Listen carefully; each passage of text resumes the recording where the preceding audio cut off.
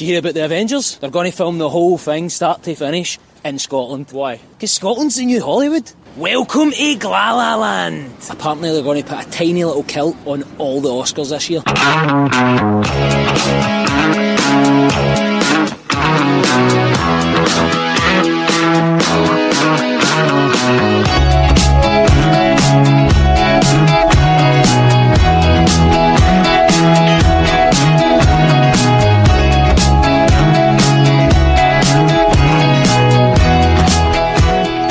Hello and welcome to episode 25 of Blethered.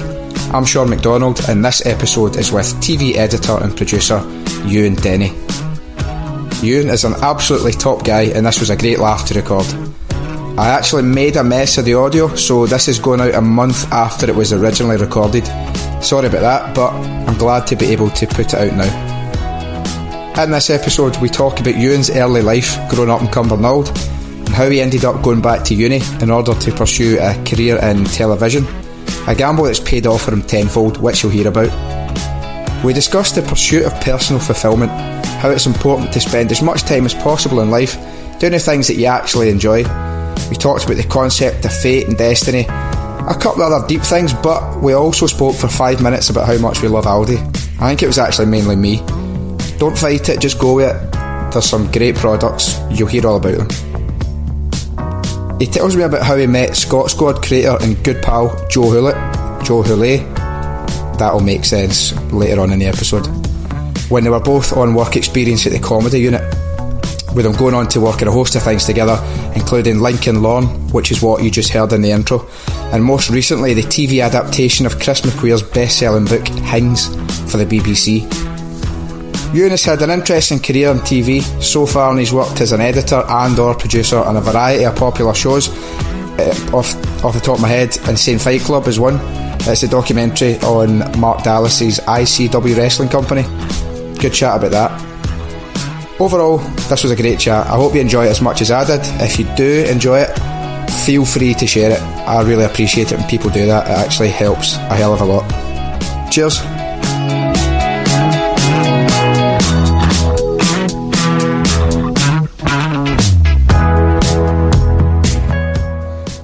Joined for this episode of Blethered with producer, writer, funny man Ewan Denny. Ewan, welcome. Thanks very much for having us, mate. Thanks for joining. We'll get right into it. Early life. Yep. Tell me about it, please, before we get right into what's happening now. Basically, I was a wee guy, grew up in Cumbernauld, born in Glasgow, what's it called, Cumbernauld. Did the joke for you because I get it all the time, mate. I was waiting. I seen it on the tip of your tongue, mate. Right, like, thanks for joining this episode, and this interview is over. Mic drop. I know it's a weird place, to be honest. I'm from a wee place called Cundorrit, or Cundorrit, and that's like the first kind of place that you hit before you even get into Cumbernauld. Is it? I always thought that was after. No, so it's basically straight to the motorway, first thing that you hit if you're getting into kind of Cumbernauld. And I liked where I grew up, to be honest. Like, I'm not one of those guys that's pure, hating it or whatever, but there's a weird mentality in those sort of towns where you're just like, for me it was, I want to get out like, as soon as I can. Like, I was going to say everybody's cousins, but there'll be complaints. To be honest, man, like, to be fair, that's more Croy, and, and that's a lot of my mates are from Croy. So. No, not at all. Croy's lovely, actually. Genuinely, it's one of the Fergus nicest McCann people, man. Is for Croy. Really? Aye. I didn't know that. I'm sure Fergus McCann's for Croy. Is he?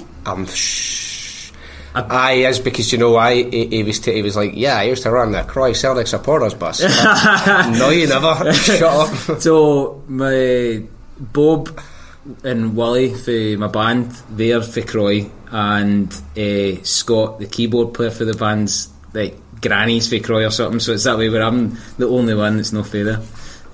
Actually, the first time that I joined the band, we used to play in the wee Croy Miners Club, right, as a rehearsal sort of space. Aye. And the first thing they asked me was like, alright son, so what's your parish? and I was like, what? I don't know what that means. I think you told me that before. Aye, honestly man, it's such a class wee place, like, and everyone always looks at for each other. So think of that, but on a bigger scale, we can do it, I'd say. Aye. And then and then all the other areas and coming out to hate each other and fight each other and the usual. So it's strange how that happens, isn't it? Aye, I've found it strange how, like, so say people in Glasgow tend to have a hostility towards Edinburgh and vice versa, but the further away that we travel, the more united we become. It's like when we're close to each other at home, we're like, oh, what, you're for 40 miles away, you're a prick. Exactly. But when we're away, it's like this kind of, I don't know, like this unspoken, oh, we've got to be pals here and unite against the English. I don't know what it is, man. It's like it's a bizarre thing. It's a bizarre mentality. To be honest, I never really had that mentality. Like my brother was always the one that was out and, you know, drinking and, you know, getting up to all sorts, and I was the wee fat guy sitting in my bedroom watching wrestling. You know what I mean? Like I wasn't really into all that care. But so kind of grew up Cumbernauld, you know, pretty run of the mill. Mm-hmm. But as soon as I could, I wanted out, man. So I left school when I was like 16 and tried to kind of, I don't know, I didn't really know what to do, to be honest. Mm-hmm. So ended up kind of doing one of those random college courses. Just anything that's... well, it was like multimedia, whatever that is. So it was a bit of everything. And then from there I kind of realised that actually video was the stuff I was into. Mm-hmm. And started kind of making my own wee daft videos and animations and all that sort of stuff. And I actually took that right through to degree, even though I was only like 16. I kind of did college and all that, and then ended up going to uni and stuff. Mm-hmm. And for there, like, you know, it's that weird thing where, like, when you go to college or something, you're with like-minded people. So like, they're all my best pals now, and have been since I was like, a wee guy. Do you know what I mean? But I'd say I'm much closer to them than I would be for people from school or even where I grew up. It's funny that, I think young people, I'm saying that as if like I'm a pure authority, I'm like 8 years older than them. What age are you, son? I know. They're like younger people, because I remember being at school and it's like, oh, you think that's your best pals and that. Aye. But the reality is, you just happen to live near each other. Like, there's all you've got in common predominantly is that geography. Aye, that's it. And you don't share the common interests. I mean, for school, I suppose that actually going to sound ridiculous. I speak to loads of people from school all the time. I don't really, to be honest. I've got a select few group of people, that's about it. But I know what you mean about you then share that common interest, and that's how you gravitate towards each other. That's exactly it, man. If you're doing a course that you're interested in, or something, or anything, you know, it can be joining a football team or whatever. Well, if you're into that same thing, then you know you're going to probably get on better than the wee guy that just happens to live next door to you. So it was kind of through that I realised, well, actually I couldn't get a job. That was what it was. When I finished my course, I couldn't get a job, and I did one of the worst jobs I've ever had in my life, man. I was basically an insurance loss adjuster. So what that means is, basically, if you put an insurance claim in, you bastard, you try and find a hole in my claim. Pretty much, aye. How do you sleep at night, mate? I was ripping off grannies every day. It was horrible. So I quit. Some of the grannies could have been racist. Well, true. And in that case, they probably voted for Brexit. So in that case, I say get up. No, it was one of those places where it was a weird sort of mentality where a wee granny would phone up and our roof had fell in, and you know, you'd see guys going, oh, we just saved us £300 there, and high-fiving each other. And I'm like, who did you save £300 for? I know. Is it a massive corporation? That you've not got that £300.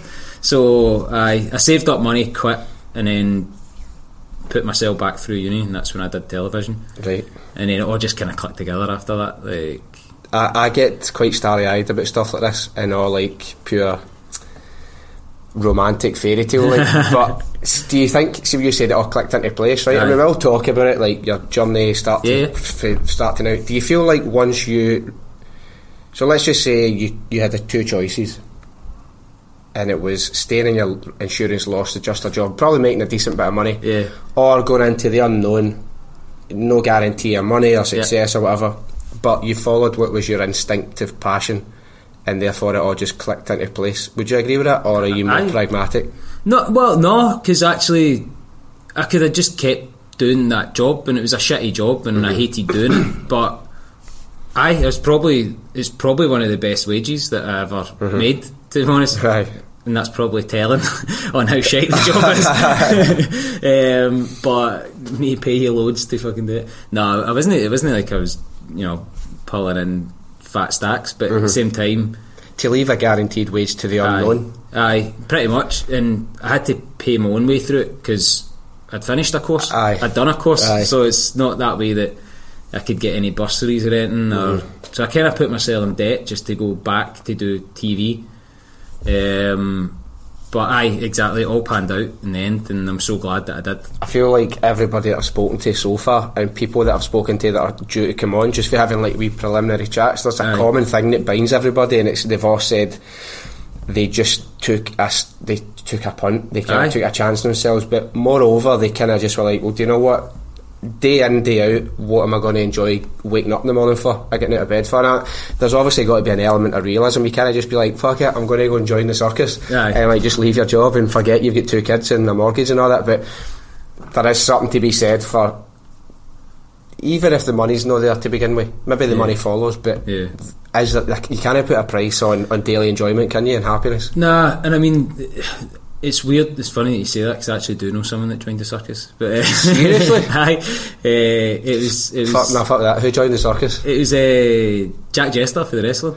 Did he? Aye. So he used to, I think it might have been in the first Insane Fight Club actually, where he said the 3 things that he wanted to be was a clown, a tattoo artist, and a wrestler. And he said he's done all of them now. No way. Aye. Which I thought was the ultimate example of that. Do you know what I mean? Where it's like, I know. Probably, some of them are alright. Like, especially now, actually, if you want to be a wrestler, everyone would be like, good on you. Tattoo artist, 100%. Aye. The wrestler stuff, the stigma will come onto that. That's definitely removed, isn't it? It's now 100%. Seen as very cool. Aye. Well, I mean, it's just massive now. Do you know what I mean? But no, for I don't know. Like, for me, as I said, I was genuinely just like a wee fat guy that just enjoyed making people laugh and being creative. And Darren Connor, was that you? I do have glasses as well, mate. No, it was a funny thing, because like I do think that there is something in that, but fat is funny. Like, I think there's that weird thing where you need to find your thing, and you're either good at football or you're really smart or you're whatever. And my thing was just trying to make people laugh, and I used to do impressions in school and all that, and like impressions of the teachers, but I wasn't like a class clown where I pissed everyone off, or I was just always distracting people. And I think that I was quite similar. I wasn't bad.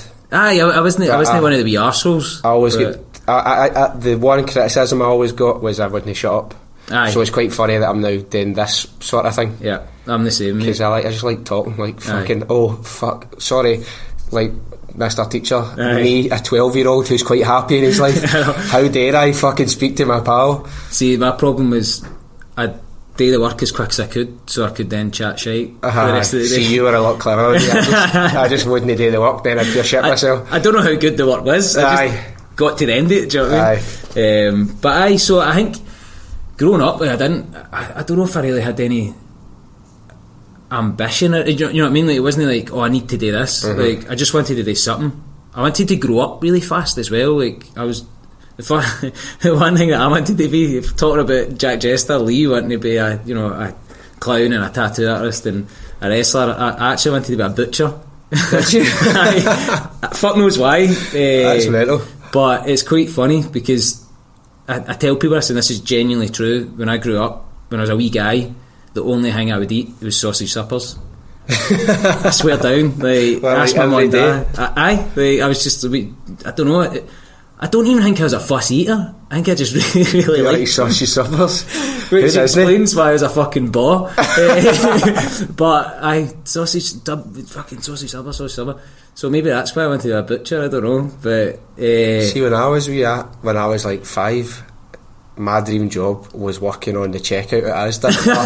I love that, but why? Other supermarkets are available, because I used to look at it, and I remember my mates, honestly, at the age of 5, and my cousin Ashley went for like Christmas in 97. I've got a Rain Man memory, by the way. Fucking hell, I know. Christmas 97, right, at their house in Knightswood, and Ashley got a basically a checkout like toy. Right. How's that for misogyny? Like, I know. And obviously she got it, and like there was wee miniature tins of Campbell's soup in it, and I would be like, I might point out I was like fucking 7 here, but I would like get her to leave, and then what I would do, right, is I'd say, right, you go out and you come back in with your shopping, and I'll scan it through. I'll put the messages through. But you know what, looking back, I think it's the funniest thing how serious I took it. I wouldn't have like any detailed interaction with her. It would be very much, this is a transaction, right, take your messages, pay me the money, and off you go. And I'd just be like, would you like a bag with that? And all that. And I don't know why, and I remember like I used to be fascinated, and I remember saying this to my mum, I don't know if she'll remember this, but I was like, I thought it was really cool that they could choose whether they stood or sat, because sometimes you see a checkout operator sitting down, and also such pure boring shit. The simple things, mate. The simple things, but that was with me. I'm trying to think what I like else. how you went method as well. But it's like, no, I'm giving you bare minimum chit chat here. It was just total bare minimum. I was like, look, I've got other customers to see. So if I, like an Aldi, if you ever get your shopping in Aldi, that is like, what is the fuck is their problem? They just fling your, first of all, right, there's nowhere to put your messages. No. So like when it's like, it's all piling up. Now, whoever designed it gets me quite anxious, to be honest. Same. And by the way, Aldi's my favourite shop. Aye. Have you tried their protein ice cream? No. We were talking about this, mate. Unbelievable. The Halo top. It's like fake Halo top, and it's like £2, and it's less than £2, and it's like salted caramel, peanut butter. There's about 300 calories per tub. To contextualise that, to put that into context, it is about 480 calories for a large Snickers. And you get 18 grams of protein, 5 grams of fat, and like 18 grams of carbs or something, which is amazing. We're straight into the macro chat now. I know. I'll think my way for it. But Aldi, what was I saying? I was just talking about being out mad. They're just raging. They just fling your stuff at you. And you're like, who are you trying to impress? Maybe they're maybe they get trained like that because it's German and they're pretty fucking cutthroat when it comes to interaction. See, if they were to implement that efficiency, I just feel like they would have a wee compartment where your messages would go. It's a design flaw. Because I'm trying to pay, try to take my receipt, and I'm trying to get all my stuff, and I'm like, bag. What order do I put my stuff in my bag? Because sometimes I put my chicken in, but then I'll have like a tin or something that goes on top of the chicken. Like, that might bust the bag. And then your chicken juices everywhere. I'm getting stressed out. It genuinely makes me anxious, but I think it was it Tesco opened up a slow lane. Did they? I don't know if it was just a wee trial run thing, but they opened up a slow lane for people like us who are like that. Gonna just give me a minute so I can pack this properly. Like, gonna just let me go. I know, but Aldi's class, though. I love it. It's just random shit that I end up buying in Aldi. I love Aldi. I love see that they've got these wee like. I actually don't care if people don't enjoy this chat. We're now in depth. See, when we start talking about Scran, mate, I'm in. Do you ever get the wee sushi packs? No. So you get a wee sushi, it's like £2, right? Unbelievable. But like the Tesco meal deals? See, I'm shoehorning in other names now, just so this doesn't become an meal deal. I'm a Boots meal deal fan because I'm in airports a lot. And before I fly, if I don't get a Boots meal deal, I feel like I need to go back to the start and like go again, like I've not done it right. A chicken triple, I get my money's worth. Do you know what I do? I always wait till I get through security, then get like a wee hang for like the airport. It could be anything, just a bottle of water or whatever. I do that. And then pile all my shite into that bag, and then you've got a third bag. I did that actually. Going to Madrid, travel top tips. Gone to Madrid. I did that. I can't remember what I had, but I went into JD and I was like, "Can I get the biggest bag you've got?" And they gave me it, and I put my backpack in it because I was flying with EasyJet, and they've done this weird thing where you take your case, but you can't then take a backpack. It's the same with Ryanair's worse. They know you need to pay priority or something. So I just went in and I was like, "Can I get the biggest bag you've got?" And it was free because it's tax free in airports. Oh fuck! So I didn't have to pay the £5. Mate. And just walked right on, just absolutely mugged them right off. I had like my meal deal dinner. It was actually a Superdrug meal deal I had to get because it was Edinburgh Airport. But it was still alright. I've got a feeling it's wholesale. See the sandwiches? I've got a feeling it's the same company that makes them, but they just package them differently. Brand it up, mate. Because I couldn't see it. It's like Chinese factories. It's like, you think you're getting it's like, Adidas, Nike. No, it's all the same, mate. It's just different badge. I can't remember what we were talking about. Fuck knows, mate, but I like it. Same. This is kind of where this is going to go. I'm going to start off with something. See, for anybody that's sat and listened to this and saying, I've just sat and listened to videos, well, do you know what? See, if you're a person who said, I love how it just sounds like two pals having a chat, then this is your doing, right? So The funny thing is we just met for the first time today, and we went straight into the meal deal chat. I know. My missus always says that if I can go the longest way round to a conversation ender, I will. Like, I'll go on every tangent possible. I do that as well. What the fuck would we talking about? Like, I think I've got inattentive ADD. My mum's convinced. I don't know what's my deal, man. I'm just a fucking weirdo. My saying I'm weird and my head's just full of shit. But I think we were talking about you starting your course and how you felt that it was what you wanted to be doing. Like, you felt happy and fulfilled almost. It was words in your mouth. No, it was. I think it was. I don't know. Because that was it. We were talking about butchers and we were talking about shite jobs. How I wanted to be a checkout operator. Checkout operator, that was it. And then, so it wasn't like you get people, and I love it, where you get people that are just like, I know that this is what I want to do. Aye. And I didn't know what I wanted to do. Me neither. But I was 16, so... Who does? Do you know what I mean? Like, thinking about it now, I just wanted to move out, grow up, fucking do everything rapid. It's probably one of my biggest regrets, actually, because I'm like, I didn't take a year off. I didn't go travelling. That was weird. That was really weird. Can I turn that off? Aye, a light just totally came on there. It was one of those absolute stinking overheads and all. Oh, now we're in the dark. That's better, isn't it? Aye, that's better. But you get those people that are just so set on what they want to do. My cousin's like that. I think it's amazing. I think it's brilliant. But I didn't. But one thing I did, I'm so glad actually, and I think it's probably testament to say that I was probably too young to even know what the fuck I wanted to do. Was when I went back the second time round. So I actually got my first degree. So I took it all the way through to degree when I was like 18 or something. 19. That's impressive.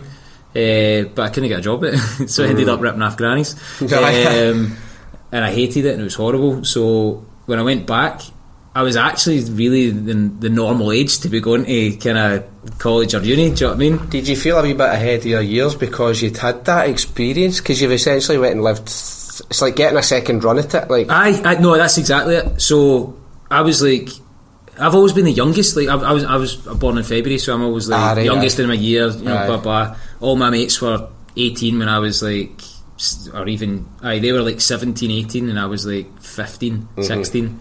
So it was always I was the one that was getting ID'd in pubs. I was so maybe that's why I always wanted to be older, or I wanted to do things quicker, or whatever. I don't know, but I think it worked in my favour, because when I went back, I was like, I didn't fuck around. I wasn't the wee guy the first time round, and actually, because weirdly we've got a connection through my pal Claire. Yes, aye. So her husband is one of the guys that was in my first course. Right, okay. And they're the guys that are my best pals. Like, you know, like I've known them for fucking decades now, and it's that thing where, see, when we think about what we used to do, like, we used to just sit and just play games and that, and like we used to just play Puzzle Bobble.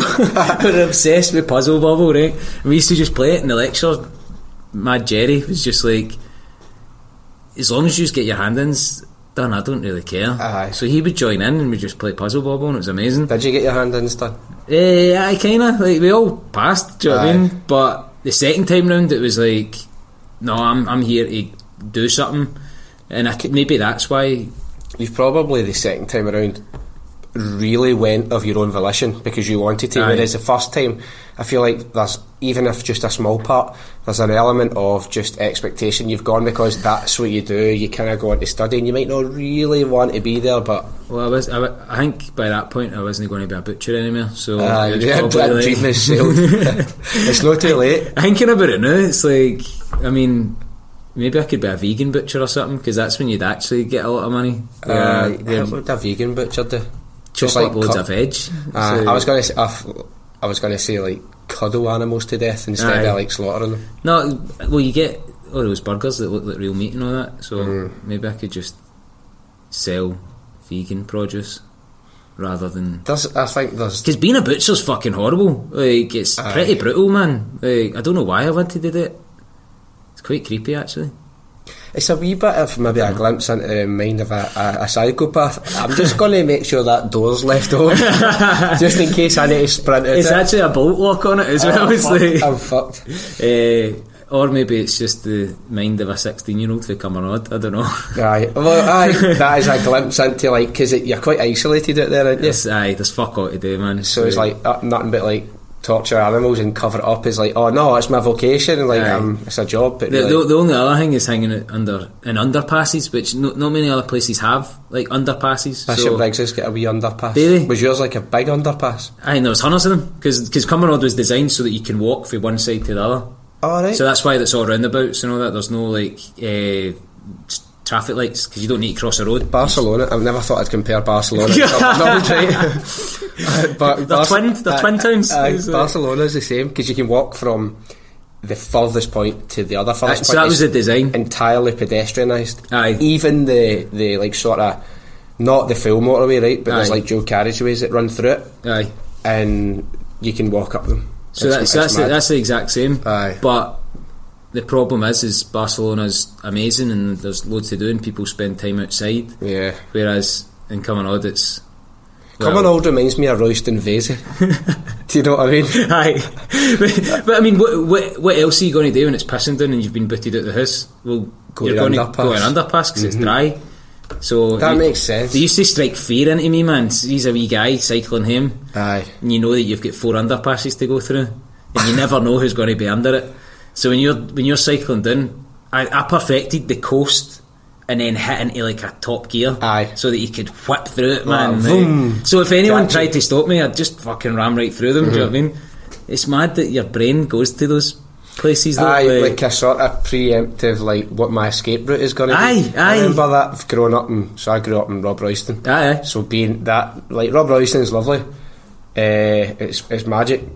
It was surrounded by, and no disrespect to the areas, but they're fucking mental. Provan Mill, Black Hill, Barmulloch, Auchinlearn. Well, I mean, a lot of them have spawned some of the most notorious Glasgow gangsters. Exactly. So I mean, I'm just dealing in facts here. But I would always have like these, just automatically, if I was walking somewhere, my brain, almost like Robocop, would be scanning and going, if I get chased, I can run over there, climb that wall and up that fence and round there, or I need to go this way, or how would I try and trick them, or like... Have you read Loki's book?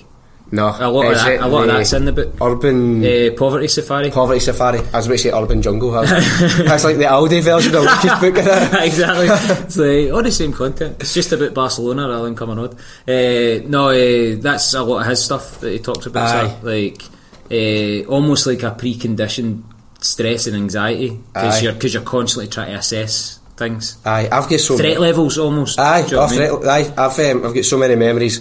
Anybody listening who is from my bit who wasn't from Barmulloch, you would get the 56 bus for town, and it would go right through Barmulloch, and honestly, my stress levels would be. And I wasn't even a wee guy that ran about doing gang fighting or anything, but I just remember being like, if my face is seen as not being from here, I am getting asked to state my business. Like. That was. Because I'm not into football or anything, right? But that was the same with me, where I quickly learned that if someone goes Rangers or Celtic, they're a Rangers fan. Celtic or Rangers, they're a Celtic fan. They would never say the other team first. That's a very... So that's how my brain worked. Do you know what I mean? I was like, right, cool. And I'd always just say Clyde, because obviously Broadwood was down the road. But then you'd meet like a Airdrie fan or a Thistle fan or something, you're like, fuck, can he win? I'm just into the wrestling, mate. You know what I mean? Undertaker or Mankind, for fuck's sake. But no, I mean, the thing is like, I actually really like Cumbernauld. Like all the people that I hung about with were sound. Like, I didn't have any bother. But that's probably more because I didn't look for it. Do you know what I mean? But I think it was after when I did do the telly course, that was when I kind of realised, I'm really into this and I'm quite good at it. See, when you find out that you're good at something, like there's a pure great feeling about that. I'm not saying that I was the best at it. There was other people. I think I got lucky as well, because my course year, it's one of those things that's always drummed into like any sort of creative course, is that, you know, 1 in 100 get a job type thing. It's always doom and gloom, which I don't know if it's a good or bad thing. I think it's realistic, but it's also pretty, you know, it can beat you down a bit. And my course, like, I think about half of us are still working telly, like, got a job but also continued to get more work. That realism, which is kind of unheard of, man, to be honest. That realism is obviously essential and can be a good thing, but it could even be packaged as realism with optimism, such as, look, it is really difficult, but it's not impossible. What's to say that you won't? But again, what the fuck do I know? I've never been involved in any course like that or anything. I don't know. It was that thing where I think I got a bit. There's always luck involved in everything, and then like I think I got a bit lucky where not only did I have this second time round mentality where I was like, I'm not going to fuck this up, but also I think I was lucky that the people in my course were also giving it like 110%, and they were really good at it as well. So when you're surrounding yourself with those sort of people, you end up doing a lot more or gaining a lot more out of it. So you become the sum of the, as you say, some of the people you surround yourself with, don't you? And that sort of attitude then breeds within each other, and that's a good thing, I suppose. Definitely multiplies. So what was your first sort of work time? Was it the work experience where you met Joe? Yeah. So I think Joe spoke about it when he was on. This is we're talking about Joe Hewlett, by the way. Do you know he doesn't know how to pronounce his surname? Yes, right. And do you know what pisses me off? I was wanting to see how you said it, to be honest. But you know what pisses me off? Because he has said to me that he uses all variations of it. That is so annoying. So I'm like, just pick one. Pick one, you prick. I know. He's like, I'm speaking to him again, so I'm meeting him next Thursday. Aye. But that winds me up. I know. Pick one and say that's how I say it. My brain's like that. You don't know if you're saying this right. So do you know what he's getting, Hewlett? Aye. So I say Hewlett. I feel like that's a glottal stop, so it would be Hewlett. Aye. So fuck knows. Well, anyway, you met Joe spoke about it, so it was like a work experience. So actually, it was through that course. So that course that I was talking about. Did I say Scott Squad creator Joe? No. That's who Joe is. If you've not heard his episode, Joe created Scott Squad. He's working and creating State of It with Ab Florence, and he's one half of Lincoln Lawn, which we'll talk about. So you've been updated, right? Sorry, have we go? Basically, if you follow Joe on Twitter, he won't stop fucking hammering on about everything that he does. So he's BAFTA. Exactly, I know. So when I was on that course, they did work experience, which again is like, I think I was quite lucky because a lot of courses don't really do them anymore. Were you a comedy unit? It was a comedy unit, aye. Wow, so for me, that was honestly, that was one of those things where it's like, you know what I mean, like you get people who go, I would really love this, and you don't know if you quite believe them. Like I was that wee guy where I was like, see if I get this work experience, I'm going to make the most of it, I'm going to do this, I'm going to do that. That's the ultimate though, I know. Comedy unit. I know. As a wee guy, like basically it was everything that I watched as a wee guy, and all my comedy sort of heroes were for that sort of era. And I was 9. Aye. Well, I mean, I know how obsessed you are about it. So. Until now, the comedy unit has accompanied me in my journey through life. Whether it's Limmy, Scott Squad, Tune the Fat. It's not a soundtrack. It's no tunes. It's no tunes. It's the comedy unit's productions has been the soundtrack to my life. Amazing. So sorry, in you go. Tell me about how that went. It was basically there was actually 5 years that got the work experience, and then the usual people dropped out, weren't well, blah blah. So again, I think a wee bit of luck was on my side there. And while we were there, they asked us to develop sort of an idea, and I developed the idea and then cut a taster tape. So a taster tape's basically a trailer for a show that doesn't exist yet. Right. And so it used to be that you'd write a pitch page or whatever, a document proposal, but now you put in a taster tape. So visually you can see what it would be like, which makes sense because it's a visual medium. But you punt that into the channel, and then they go, this is our idea, what do you think? And then they either commission it or bin it. So that was my first time ever cutting a taster tape before. I'd never done it before. And Gavin Smith, who's now a commissioner at BBC, like really high up, but he's been involved in a lot of those shows that you know and love, and he basically was like, that's amazing, we're going to pitch this, and they pitched it, and they kept me on after that. So it was just one of those things where I was there at work experience, it all kind of snowballed, and I ended up leaving my wee part-time job in John Lewis to see if I could be a star. Gonna go with a bright light. Exactly. Of Mary Hill. It's in the industrial unit, isn't it? Aye. McDonald's. But it was and so I kind of just chucked everything at it, man. Even though it was only like, I think it worked out as like 4 Fridays.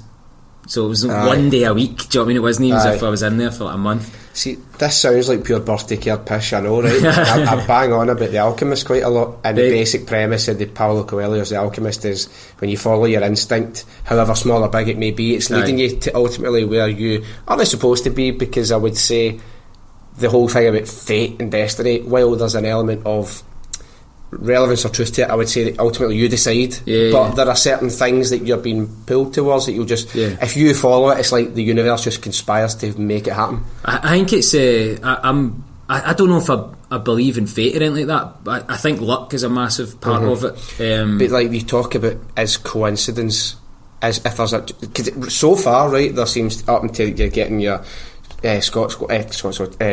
fucking hell, comedy unit getting kept on, and all that you're like, oh, that is like 5 magic coincidences. No, I know, exactly. So it's like that thing where there's a wee distinction. There's just sometimes I just feel like there's a wee something. I always joke, I always say, oh, the stars aligned or whatever. That's literally it does sound fucking whimsical nonsense, but it's that thing where actually you usually hit a stride for a wee bit, and that was definitely me hitting my stride where I was like, fuck, everything's going pretty good, and after that was me. I've been working in telly ever since, so genuinely from that shitty little work experience, I've been able to kind of get a career out of it. So let's talk about Lincoln Long, because that's where you met Joe doing your thing, and how did that idea come about? Literally, we get sat next to each other. You're like, who is this mad English dafty? Well, he's not even English. I know, well, he is, but it's that thing where he literally was sitting next to me in development. So when I was working on my wee pilot thing, he was working on Scott Squad, obviously, and in development we were doing bits and bobs of other things as well, and we just got on. It was a pretty small team, to be honest. At the time there was Gus, who does tons of radio stuff, so he worked with Burniston way back when they were doing the radio stuff, and he does Fags, Mags and Bags and Sanjeev Kohli. So Gus is like the radio guy for comedy in Scotland. Little known fact that people don't realise that Burniston creators Ralph Lawrence and Ian Connell were writers for years on Tune the Fat. That's right, aye. Which people don't realise. They came up with the Prudy school teacher, and a couple of others. I think the first one they wrote was the salesman going to use the toilet. Was it? And then he eats the guy, orange. Aye. To anybody that's not seen it, there's a salesman desperate to use the toilet, and he runs up and he chaps the door and he's like, excuse me mate, like I know this is embarrassing, but can I get in? I really need to use the toilet. And the guy goes, oh, of course, in you come. The guy, and it's Greg Hemphill, sitting on the toilet, and the camera's looking at him, and he sits down in relief, and then his face looks up and it's just absolute shock, and then the camera cuts to the door, and in place of a door is just a glass pane. And then that is when Ford Kiernan sits down, crosses his legs and starts to eat an orange while he watches him on the toilet, and then he gives him a wee nod and a wee smile. I put that in my Instagram story the other day because I was crying. I've seen it a million times and I cry laughing at it every time. I might be wrong, actually. Rab will be able to tell it, Robert Florence will be able to tell you if that was the first, but I'm almost certain it was. It was so funny. It always reminded me of like Silence of the Lambs or something. I see the way how creepily he just it's the way he picks it up. Do you know, like, I'm doing this visually, right, but for you listening, dear listener, it is like when the Grinch picks up an onion and his fingers just kind of roll round. To pick it up, and then he like takes a wee bite and he gives like this creepy wee eyebrow raise, like a very blink and you'll miss it acknowledgement of I am watching you. I might be wrong on that, but I'm almost certain that was one of them. But I can't remember if it was Ian Connell or not, but I think it was Ian always wanted to be I'm in no authority to talk about this, by the way, on their behalf, but I'm almost certain that Ian really wanted to be an actor and Robert always wanted to write, and then somehow they became pals, and then that's how they sort of it came for there. And I think they started it in radio, and then I think it was all through the Comedy Unit, through BBC at least, and they started in radio, and then it just kind of went for there. Blew up. Because the Comedy Unit are always so good at kind of going, right, here's these guys doing this, and here's someone else doing that, and how do we build on that, you know, for a stepping stone right up to kind of whatever.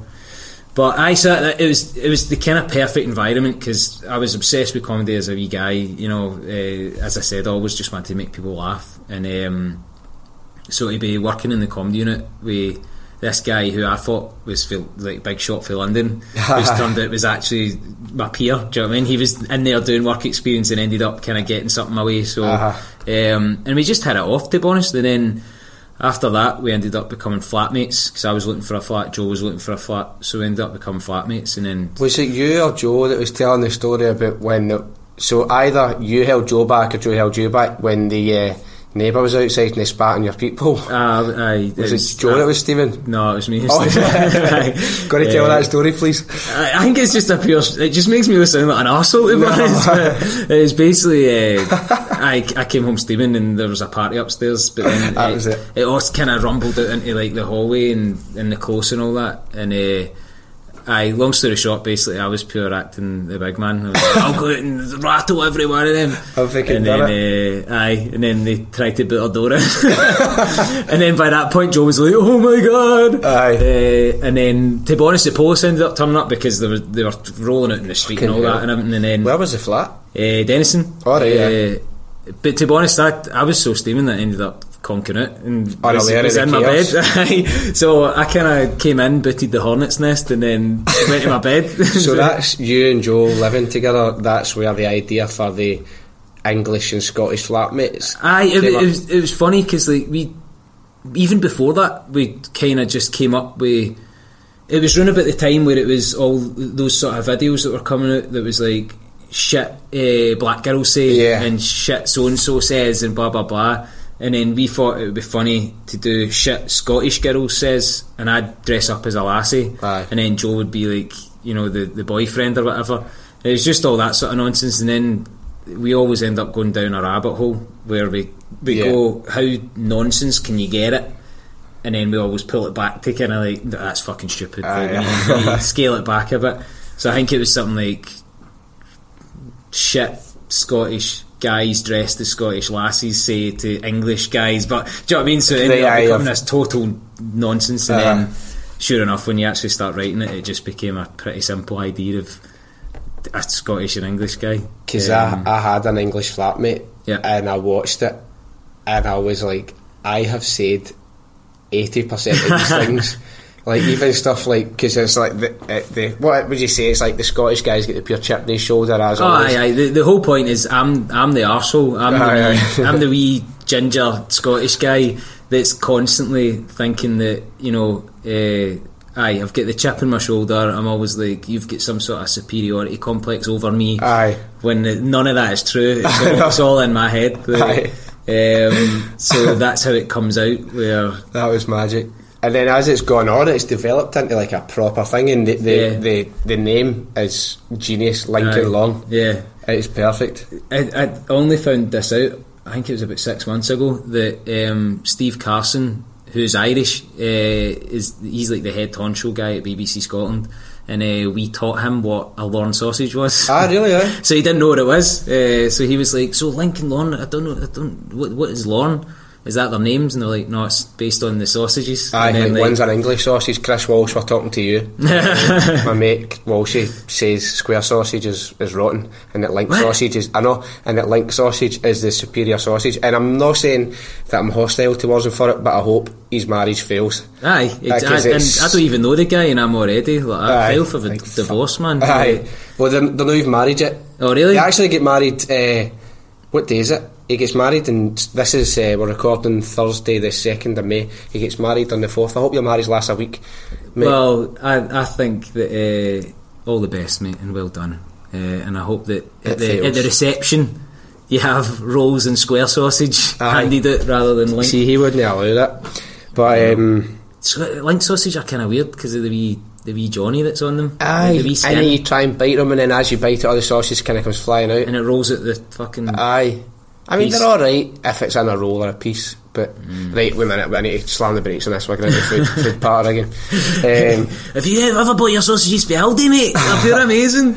I'm joking, but no. So that was kind of how we got together, and that's how that all started. And there's a lot, like as you're saying, there's a lot of guys that kind of relate to that, who are English that maybe live up here or whatever. Like, I mind when I was working in development, coming up with TV show ideas, and we went to the wee local shop to get a wee roll or whatever, and these workies walked past, and I'd just started in the job, so this was my second job in telly after the comedy unit, coming up with TV show ideas and cutting taster tapes and all that, and so it was only the second week there, and these workies all piled in, like, mate, can we get a photo with you? And I was like, oh no, this is up here ready in front of like all my new colleagues, do you know what I mean? And they came in and like, I took a photo with you, and I was like, oh, cheers mate, and he's like, we fucking love your stuff, man, like, blah blah, see you later. The person I was working with thought that I was Frankie Boyle just because I'm ginger with a beard and glasses. So then they were like, what the fuck was that all about? And I was like, oh, I do these wee daft videos.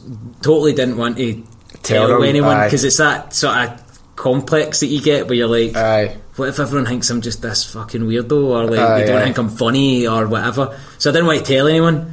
And then they came back in just as we were leaving and dragged this wee guy up, and he was obviously like the wee gopher, do you know what I mean, like new on the site, and he was a wee English boy, and I think they just gave him pelters all the time for being English, but with that video as the pattern, right? So like they used to like, oh, pick that up, oh, your puny wee English legs can't you pick up, you know, all that sort of pattern. And the wee guy like just looked at me in the sadness in his eyes, man. Like, I was like, what's your name, mate? And it was like Danny or something. I was like, I'm so sorry, Danny, man. Like, these guys must give you a fucking absolute hard time, man, every day.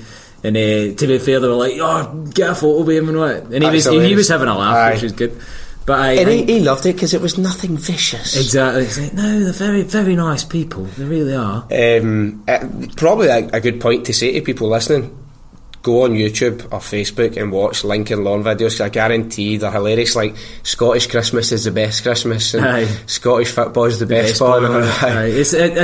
It's funny because like you end up just making these wee catchphrases up that don't even make sense. Scottish football is the best ball.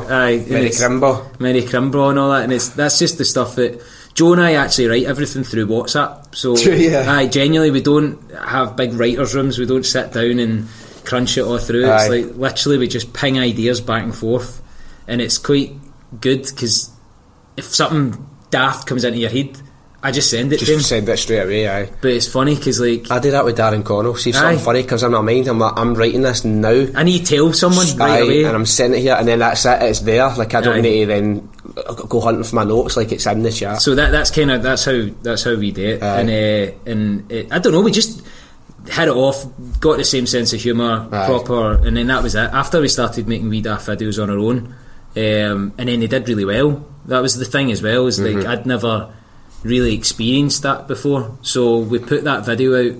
It was something like I uploaded it on YouTube at like, I don't know, 1 in the morning on a Saturday or something, and then I went out. I was actually at a ICW show, so I was at a wrestling show at the Classic Grand on Sunday, and when I went out there was 100 other people at the Four Corners having a fag, and they're like, oh, are you that wee guy? And I was like, what wee guy? And I was like, am I getting done in here? I was like, I'm not like early version of pedo hunters. I'm like, I'm not admitting nothing here. Are you here to meet Stephanie? I'm like, what the fuck? I'm like, you that wee guy? And I was like, what wee guy? And he went, the wee guy that pure hates English cunt. And I was like, no, I don't think so. And then they're like, aye, the video. And then it turned out that like overnight I didn't even know. Like I'd went out and didn't even clock the numbers, and it was like a way up at like 200,000 or something. So for us at the time that was mental. That's huge, isn't it? And then it ended up doing fucking mental numbers. Do you feel like that's the numbers and ratings is like a vindication? Are you kind of looking to your bosses like, see, I told you? Well, I mean, it's weird because for us, we only were making it for ourselves. We weren't making it for anyone. We were just doing it because we had a daft idea and chucked it out. Whereas now I think a lot of people try and attach algorithms to this sort of stuff, and it's just people either think it's funny or they don't, and it gets shared or it doesn't. You know, it's like I've got a similar thing with starting the podcast. I genuinely believe it or don't, I started it for myself. Aye, that's I'm saying that, I'm not saying that pure hostile, believe it or don't, but to anybody listening, I started it for myself because I thought I would really enjoy the process of researching, recording and editing, and then putting it out. Just so happened that it's doing really well, but I think there's some, as you say, when people attach that algorithm, it maybe takes away a certain element of like originality or your personality out of it, because you're following the whole, like even the whole pop song where there's like a formula for how to make the perfect pop song and all that. If you just get, I don't know if people then would either see your personality in it and like it, or they will relate to it. I'd say it's more genuine. I think that's probably the best way to do it, is like that daft sort of humour with puns and shite wordplay and all that. That's probably more genuine to how we would write than say if someone wrote for us or whatever. I don't know, but off the back of that was kind of why we just kept doing it, even though Joe moved back down to London and came back up and all that stuff, because we did everything through WhatsApp. You didn't even need to be in the same country. Do you know what I mean? It'd be the same time zone. No, and it was brilliant. Although saying that, there is times where like I'll be like sitting with my missus watching a film or something, and my phone just goes bzz, bzz, bzz, bzz. It's like as if like Joe's my second bird. He wants to know where my text me exactly. It's like, no, but we're both quite bad for it, where it's like one word messages. I do that as well. Bang, bang, bang, bang. I'm like, fucking hell, write it in a paragraph. See, I'm the opposite. If I'm sending a message, I'm sending it bang, bang, bang, because it's as it flows. Like I wouldn't just look at somebody and go, right, so here the thing is, I want to tell you something, and I was thinking about it, stream of consciousness almost. It's like that stream of consciousness as it goes. So I was watching, I mentioned this to you earlier, I was watching the ICW documentary the other night. The second time I'd seen it.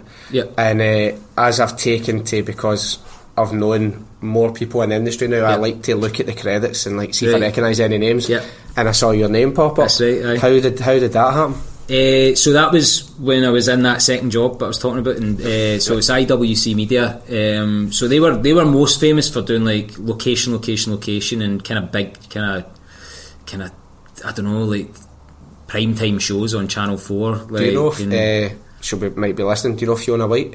Yes, well, I've worked with her a couple of times, but not directly. Because she mentioned the other day that she did location. That's just stuck in my head. IWC. Right, okay. She's fantastic. She's alright. Fiona, how you doing? Fiona knows everybody. I know. Like, I know. And she's sound as well. It's like, it's one of those people that just are kind of, I don't know, just at that social level of knowing everyone at the right time. You know. She's fantastic. Nah, she's cool, really, really cool. But I don't think we actually worked directly together, but we were both in IWC offices, which were all open plan at the same time. So, and because I was in development, most people walked through development just for chats and all that, because everyone else was head down getting stuff done, and we were like, what if we came up with this idea about sitting on your table now instead of just sitting in your chair? Exactly. It's like, we had this fucking weird shit on our desks. Like, there was a guy who used to juggle. You know, genuinely, exactly. But so it was when I was over there and I worked in development, and my main role, I was hired just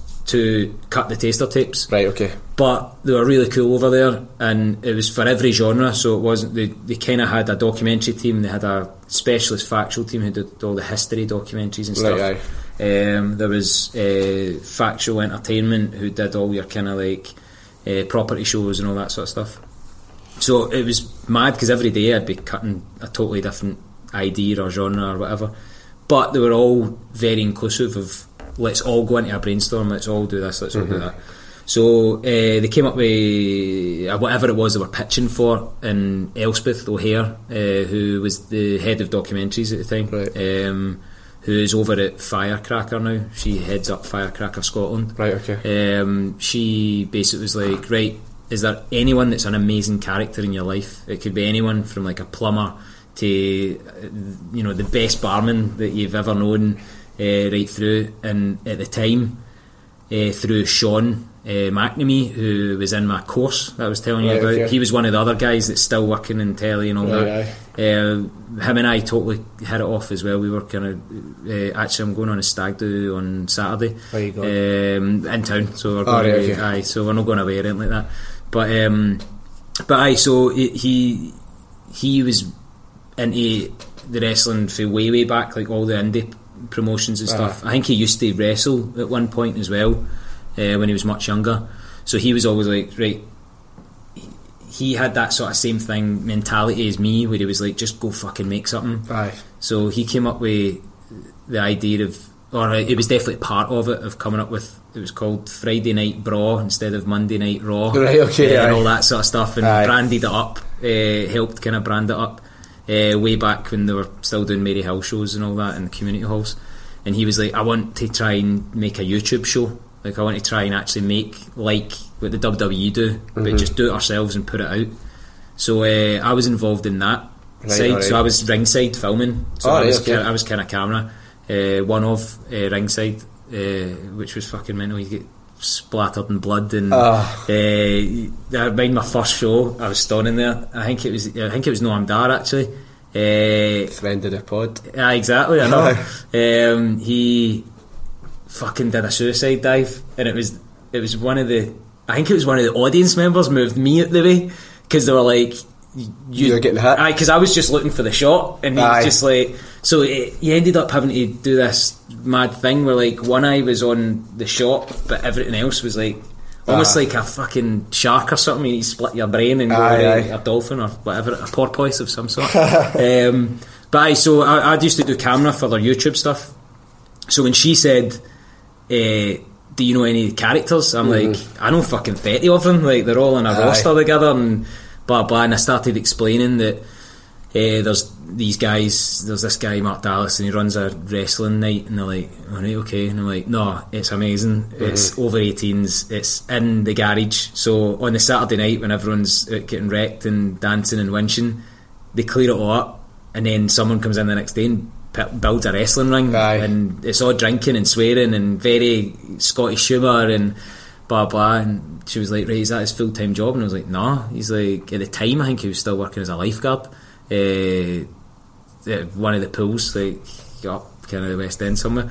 So it was that way where I was like, no, this is like their dream, but they just do it at the weekends. Right. And then they were kind of like, right, tell us more. And I was like, right, okay, one's a transvestite, one used to be a clown, and he's got big massive earrings, and he's got a pet iguana. The other one's this guy Grado, who 999 like dispatcher, wasn't he, for the fire service? That's right. So he's like, he works for the fire service, but he pretends to be like a fan that's somehow got in the ring, so he's all about his munch, and you know, he gets his belly out and gets his multi-film, his video. And by that point Elspeth was like, right, shut the fuck up, let's write this up, let's see what we can do with it. So that was my first kind of big development thing, where I got given kind of ownership on it, which was nice.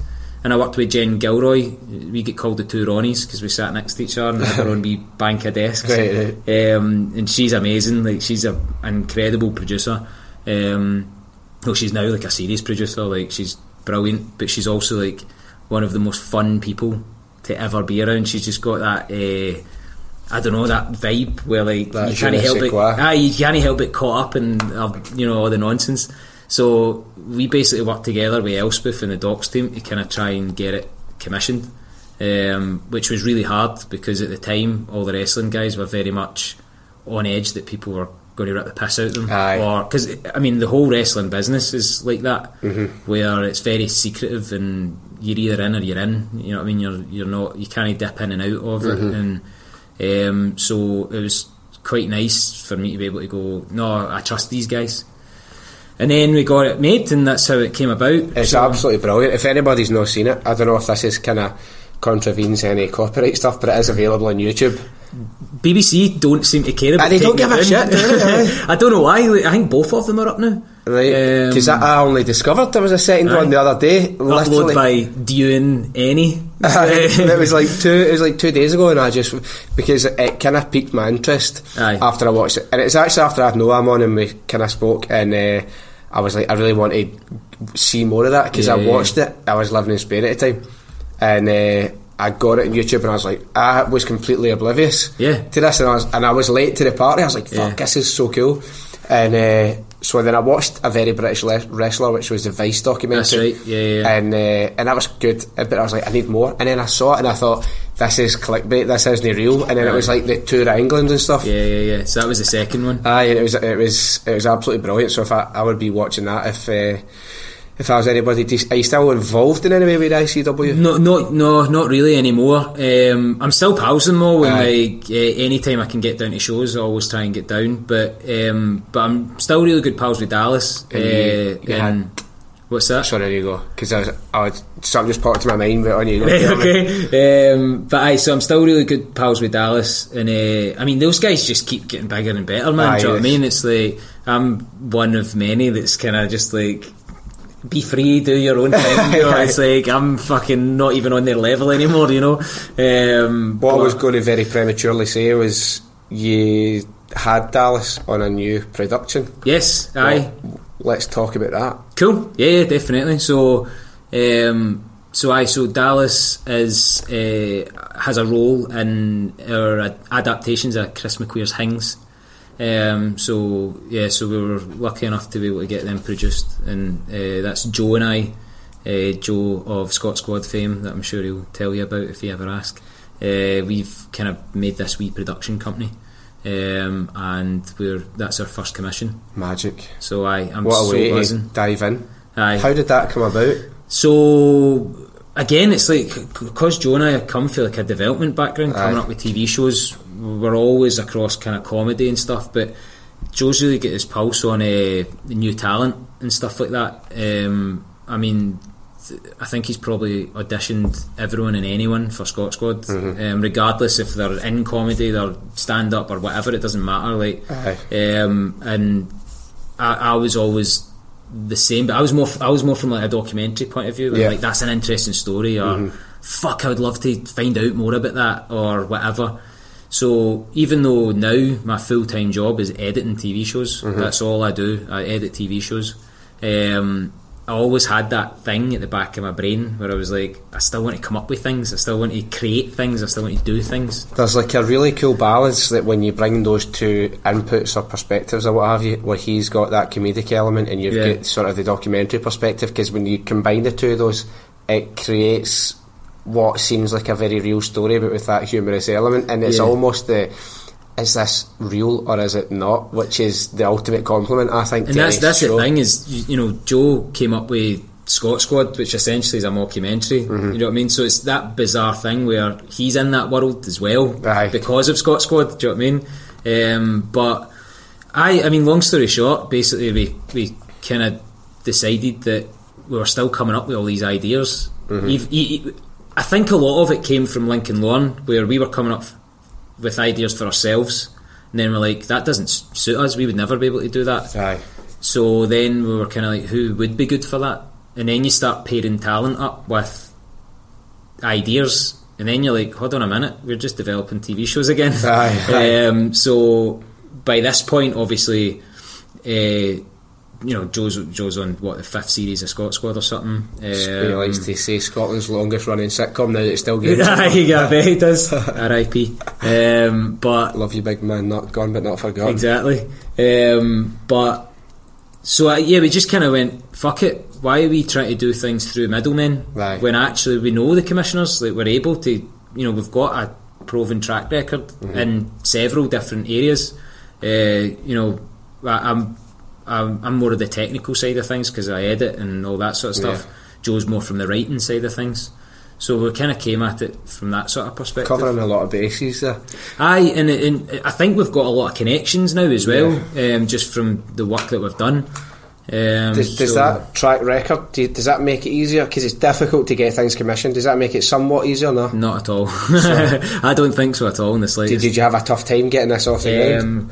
Weirdly with Hings, again, I think talking about that hit your stride, stars align, all that jazz, I think it kind of did. Joe and I were coming up with these ideas, we were thinking, should we try and do something with these? And then we kind of got pulled into the same world as Chris, because obviously I followed Chris through Twitter, but it was when he released Hings that actually his publishers, 404 Inc., got in touch with Joe and said, can you give us a quote for the book, can you read the book and let us know what you think for it? And he was down in London at the time and was snowed under with all these other things, and he was basically like, I don't have any time, and he was like, but Ewan will read it if you want. Aye.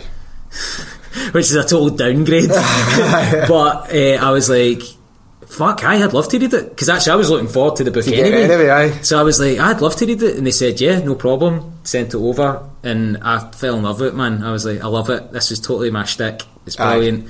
And I sent a wee quote back, which I think Chris now hates, actually. But does he? I don't think he hates it. I think it's more that he's definitely, as a writer, grown, into his own sort of beast and element. But I kind of wrote back, I can't remember it, but it was something along the lines of like, surreal snapshots of working class Scotland if Limmy met Irvine Welsh. Oh, right, aye. And then they put it on the fucking front cover.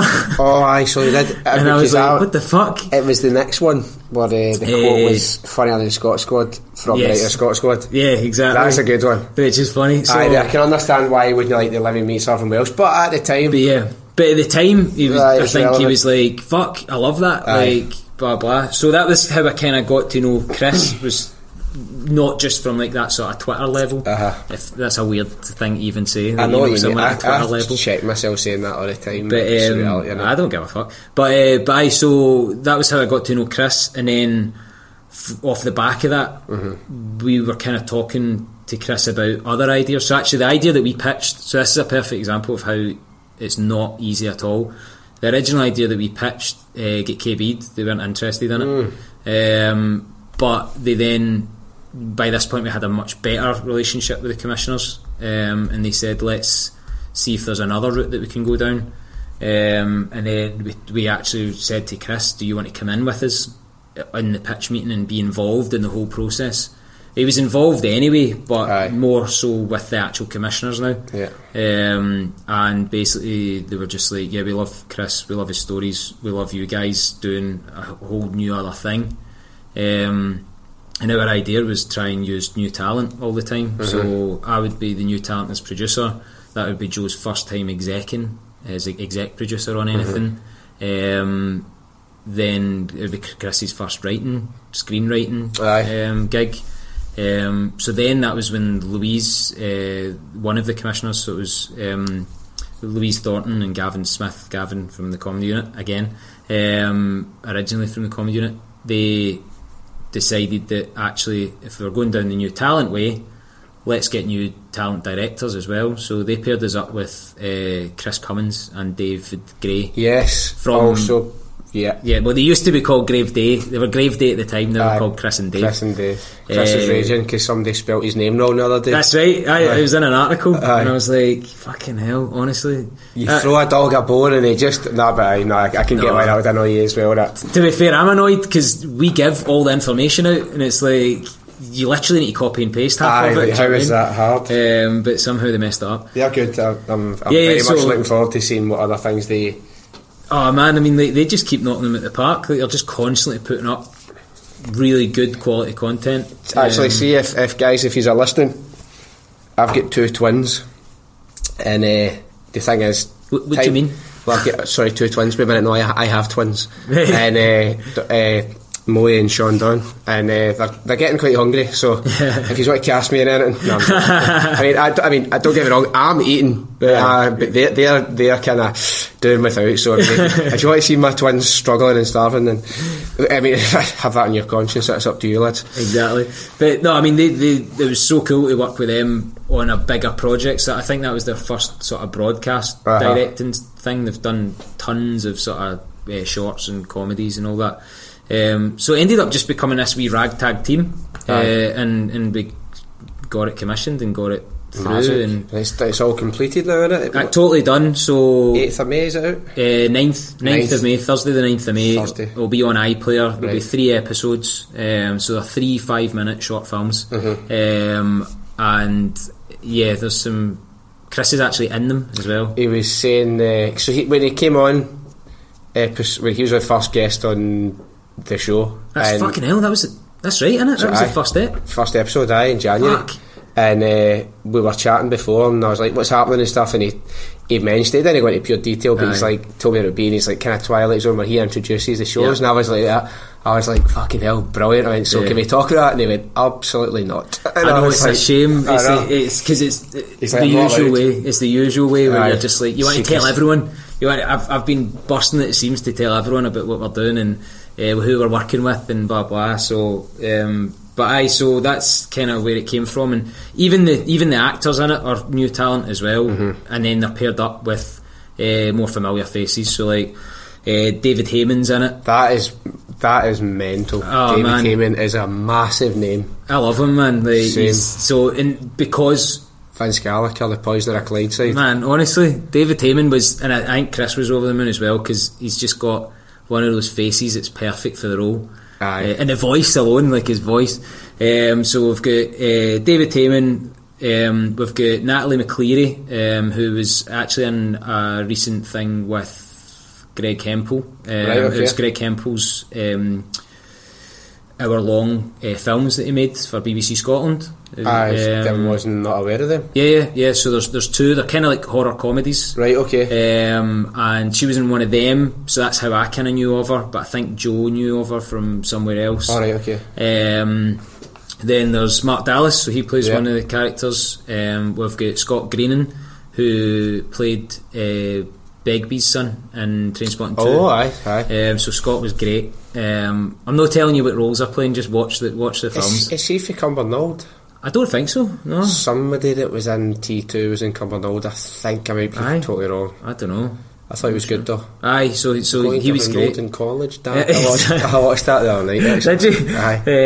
The funny thing is, he's so much taller than Begbie. It's like, it's like you could smash him. Who else have we got in it? So we've got Dallas, we've got Scott, we've got Michael and Ellie. So they're kind of new talent. They're in the one film together, and Michael's got one of those Jim Carrey faces where it's just. Makes me laugh, man. He did such a good job.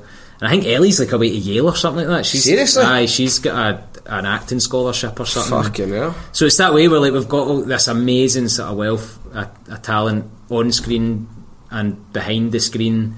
The whole crew were amazing. I dare say when the BBC see, because I personally think, I cannot forget Paul McCall for Limmy's shows. Oh, no way. Do you know who I met recently? Alan McHugh. Oh, aye. I met him at a thing and we were chatting and he's coming on the show. Nice. Although Alan, if you're listening, text me back. That sounds like we were having this conversation and it was like, can I just go, and I just stopped and I was like, I was like, fuck, is he chasing me? He's obviously a very busy guy, but a legend. But Paul McCall, honestly. We went out. He's also very distinctive, isn't he? Like his voice and his face and all that. So we ended up going out for drinks after we kind of wrapped everything and finished everything. And David, the director, went missing. But I think it was just Paul and his missus took him astray and kind of ended up keeping him out all night. And ended up, I think everyone was like, where the fuck's David the next day? And he was like, I ended up keeping in fucking Paul's couch or something. But no, Paul's cracking and he plays the role so well. Like, honestly, I'm so over the moon with I can't wait to see it. I was going to say, I dare say that in sort of relative terms, the BBC I think they'll be a bit taken aback by the viewing figures, because I think there's just going to be a real hype about it. And I hope so, man. I hope so. Because everybody's read the book, so now everybody wants to see it, and to also maybe even satisfy the curiosity of seeing, does it match up on screen with what is in your mind? Yeah. So they're 5-minute shots, and Chris wrote them, so it's not like we've dicked around with his stories. It's like we came together with Chris and we worked directly with Chris to kind of come up with his version of what would happen on screen and how do we make that work in the budget, which was a small budget, and how do we compress it into 5 minutes, because they're 5-minute short films. So so yeah, it was a bit of a challenge, but it was brilliant, man. I loved Magic. And that'll be on iPlayer Thursday 9th of May, so 7 days from recording. I don't know when this will be out, tomorrow or next day. Aye, so I will be spamming about it, by the way, so if I'll join in. Aye, please do, man. Everyone, spam about it, tell everybody. Please, he needs to feed his twins Dolce & Gabbana. They're starving. They are, mate.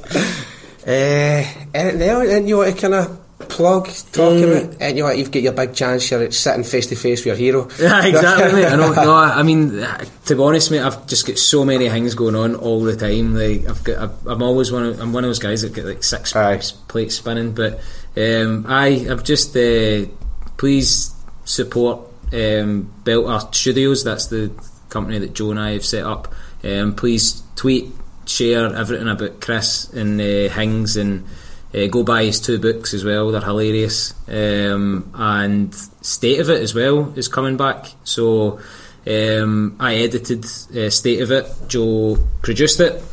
So it's coming back as a series now. Magic. And Lincoln Lawn had a little bit in the pilot episode. So hopefully we'll be getting a bit more of that on-screen stuff as well. But I think that's probably it. Judging by those plugs, Chris, you owe us 40 quid. Yeah, exactly, I know. Oh, another thing is check out my band, Campfires in Winter. Yes. I don't really do much. I just play the drums, so I just hit things with sticks. What do you call a drummer? Fuck. What do you call a guy that hangs about with musicians, a drummer? That's me, pretty much. I just made a total arse of it. No, that's fine. I mean, I usually make an arse of playing the drums and all, so it's all good. Right. Campfires. It's Campfires with a K, isn't it? No. Is it not? No. We spell things properly. I don't know. In my mind, I'm hitting a Cassidy. Remember them? Oh, right. Aye. Lost Cassidy. Aye. What happened to them, actually? Chucked it. Do you know Paul Docherty? He was working as like stage manager, I think, or tour thing with Cassidy, and he's worked with. How do you say? Oh fuck! I'm going to cut this out now. No, I won't. I'll keep it. But Paul will get annoyed at me. See her that's Mo, the Swedish lassie, and she did that thing with Justin Bieber and Major Lazer. No. Everybody gets high sometimes, you know. Have you not heard that? No. Oh, she's massive, but he's working with her now. Nice. I'm sure he's like stage manager or something. He also toured with Las Vegas because he brought me along to Las Vegas and Barcelona, actually. Nice. Nice.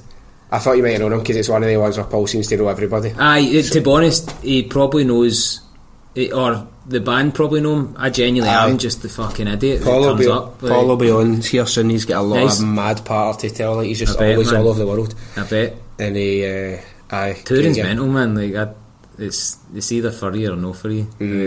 You get into some mad situations. Like, you can say this out. The way you looked at me there, I'd say these are for being recorded. So no, not at all, mate. Not at all. Again, I was a wee guy sitting in my hotel room watching the wrestling, eating a sausage supper, mate. Well, they're out like causing riots. Exactly. Well, mate, this has been magic, and thanks for your time, and I'm sure you'll be on again soon when there's I'd love to, man. Something else coming on. Hopefully. Get you on with Joe at the same time. That'll be alright. And just like, I'll just say like, who's the real talent?